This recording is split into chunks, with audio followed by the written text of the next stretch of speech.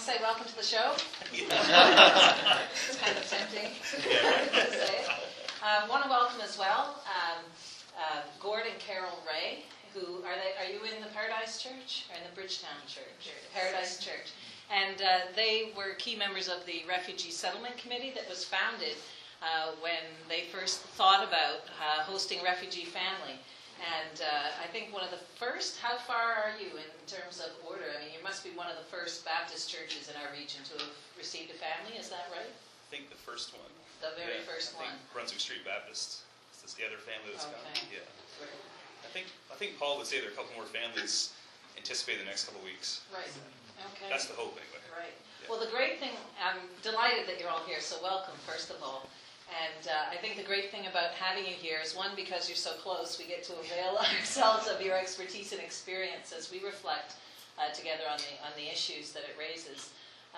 But also, we're delighted to have you here because it's a fascinating story. And we're not just interested in the story for its own sake, although that's fascinating, and I hope will be a great testimony to how the Lord can work. But also because we want and need, I think, to be challenged to continue this sort of work as we carry on. So we've had a lot of students with a real interest in this as an issue, and us as a faculty, of course, as well. And those of us who are in local churches, most of our churches are at some stage of participation, and so having the story of your experience will be really helpful. So we're delighted that you're here today, and thank you so much for taking the time to come and be with us. Mark, I wonder if you could tell us, first of all, how the whole thing started, the initial, right from the beginning, as it were. So I'm just one voice this morning, and not always the best one to answer certain questions. So I know that this is a question that Gord Hay is really going to want to speak to. We had a mic one other place we were at, so we knew when it was our turn. Well, back in January 2015, and by the way, thank you for inviting us. It's great to be here. Back in January 2015, I was driving along through Barton down in Digby County in my truck late at night, and I was listening to CBC radio, and came on the news, and it said that the government of Canada was going to be bringing in 10,000 Syrian refugees and 3,000 Iraqi refugees, and that they expected communities, and especially the local church, to play a role in sponsoring these refugees. And I almost had to pull over because I heard something good about the church coming from CBC and coming from the government of Canada. So it kind of played on my mind as I drove home, and I mentioned it to Carol when I got home, and I was thinking, like, Nova Scotia has so many resources. We have so many empty homes, so many warm, small communities, blah, blah, blah. I wonder what this is going to look like. And then a few days later, driving again alone in my vehicle, and I heard another CBC story about a lady from Montreal who was, I think she was Turkish background, but she was supporting refugees. And as we know, you turn the media on, there's always going to be something about ISIS or needs.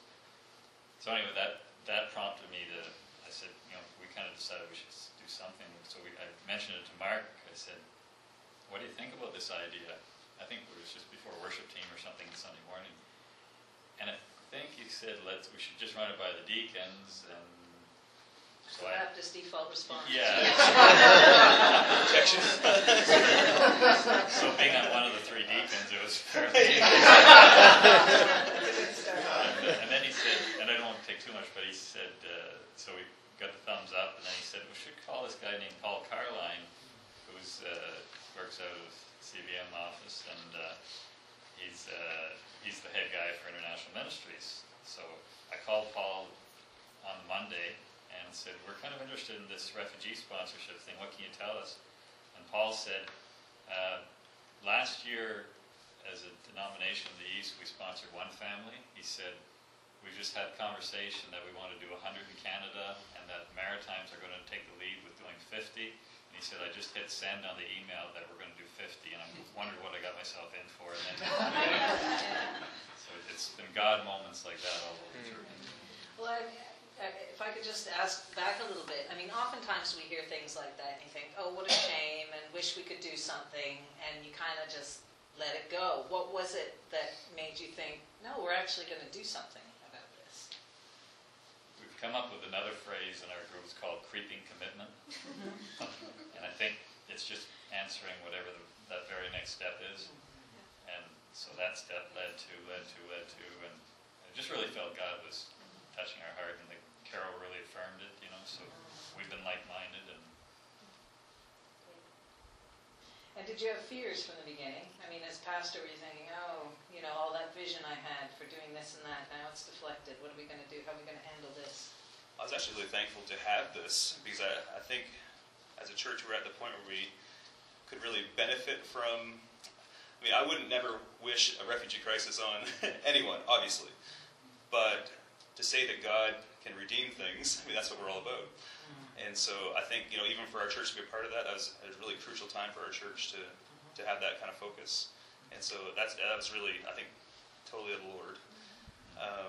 And how did the church respond? At some point you obviously had to bring this to the church as a body, I imagine. And, what was their response initially? It's kind of nice sometimes to be in a small church, because I think the word we heard on the weekend was, could be nimble.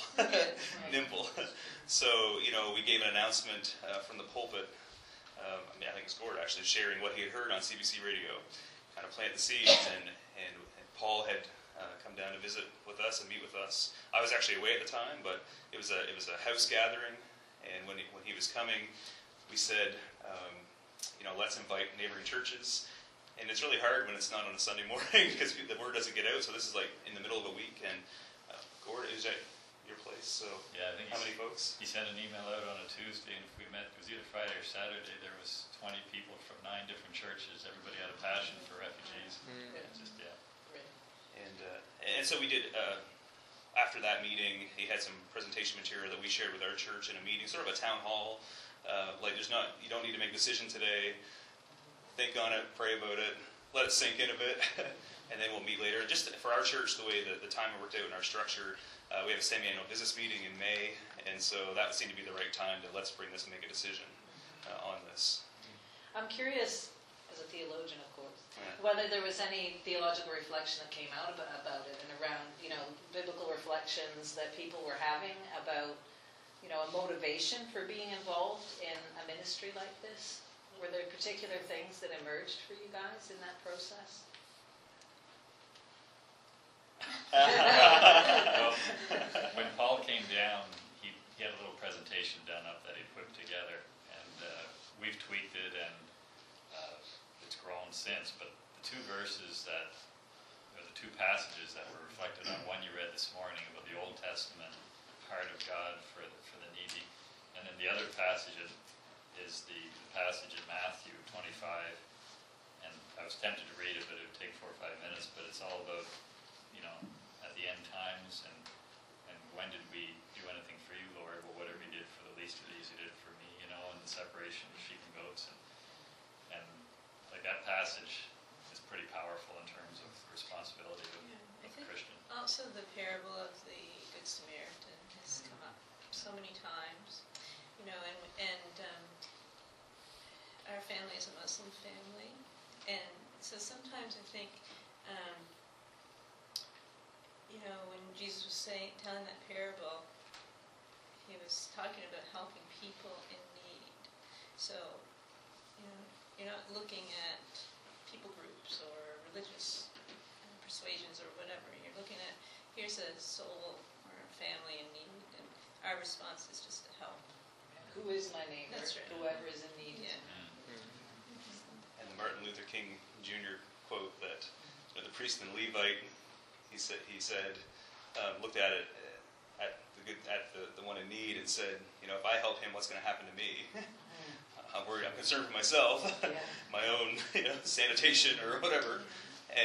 But if I don't help him, what's going to happen to him or her or them? Takes the focus off our needs and desires and puts it and our differences. Yes. Great. So can you talk a little bit about the process, whoever feels led to do this, in terms of what did you have to do and how long did it take and who did what? Describe that for us a little bit. Well, I guess the early conversation was February-ish, somewhere there. And so all the preparation of gathering information, talking with Paul, back and forth, keeping the church updated on things, which is obviously important. But then, once the decision was made at the semi-annual business meeting in early May, then we had struck a committee at that point and said, here are 3 or 4 folks in our church, with the option of, I guess, bringing on outside folks as resource people, but to keep that core team small enough that it's functional. We know in our churches sometimes it's really hard to, work with 10, 15 people to get everyone, even 4 or 5, and everyone's busy. We get that. But then it was on May 20th, we had an evening meeting, and that was the night we actually selected the family. Now, how did you do that? How do you keep that human? Do you know what I mean? Yeah. So tell me about that process. Oh, sure. So we were given 3 profiles, so we didn't have 200 to choose from like some people do. But we had 3 families, and we just prayed about it, and we all felt drawn to Ala and her family. Okay. And we said, okay, the next thing we have to do is find a house. And so we had no idea. We kicked around different ideas, but they just weren't good thoughts. So anyway, we went home, and then one of the girls looked on her Facebook page, and one of her friends was offering this house that she had to have rented, and it's just perfect. And that's where Ala is living. So we just saw God just opening doors like that all the time through this whole process. Yeah. So were you surprised by that, or was there an expectation that By God the would house open thing? those doors? No, we weren't surprised, but it's just so awesome because we believe it, but to experience it is just awesome. Yeah. And were there any frustrations along the way? What were the biggest obstacles that you encountered in preparation, especially? It's been really easy. We've been asked this question before. I'm trying to think up stuff. There's nothing really. It was Glenn. I was in Ontario. We had this conversation on the phone. And what would you have done differently? I don't know. There should be an answer. In humility, I say, I think God got it right. Truly, it's been awesome. Because sometimes we think, well, maybe if everybody spoke English, it would have been a little bit easier or whatever. But it hasn't been a bad thing. It's been a good thing. So, That's excellent. yeah. How has the church grown through the experience? Do you feel that it has? It certainly stretched people, I think. I've sort of been reflecting that, if anything, it's been another step to get us thinking beyond our own, well, I would even say our walls, because we have an old church building. That's my thesis, I know. Not church buildings, but it's so easy to make those temporal things the focus of all our energy and our money and our time. So it's really gotten us thinking outside. And with that, the conversation has also been around, well, there are needs locally too.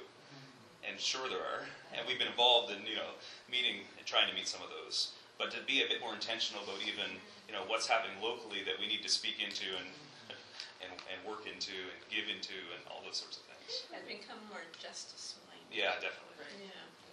And that's an interesting thing, because as I was thinking about what we would talk about, what my mind was drawn to is how has this changed the relationship between the church and the community? Is there a discernible difference that you can see?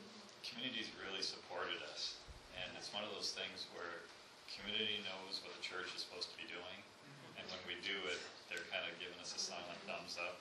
Like the support has come from places you'd never have expected it. Mark was with me. We were in another province at a trade show, and one of the most redneck guys that I know came up to me, and I expected to, he said, I heard you on the radio with the refugee thing, and I expected a slam. And he said, right on, you're doing the right thing. And he turned around and came back a minute later, and he said, here's a check for $100. And it was just over and over and over.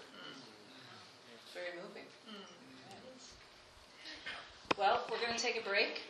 And when we come back, we will have someone else join us. I'm in the groove, right? And we'll continue the conversation. Part 2 of the show.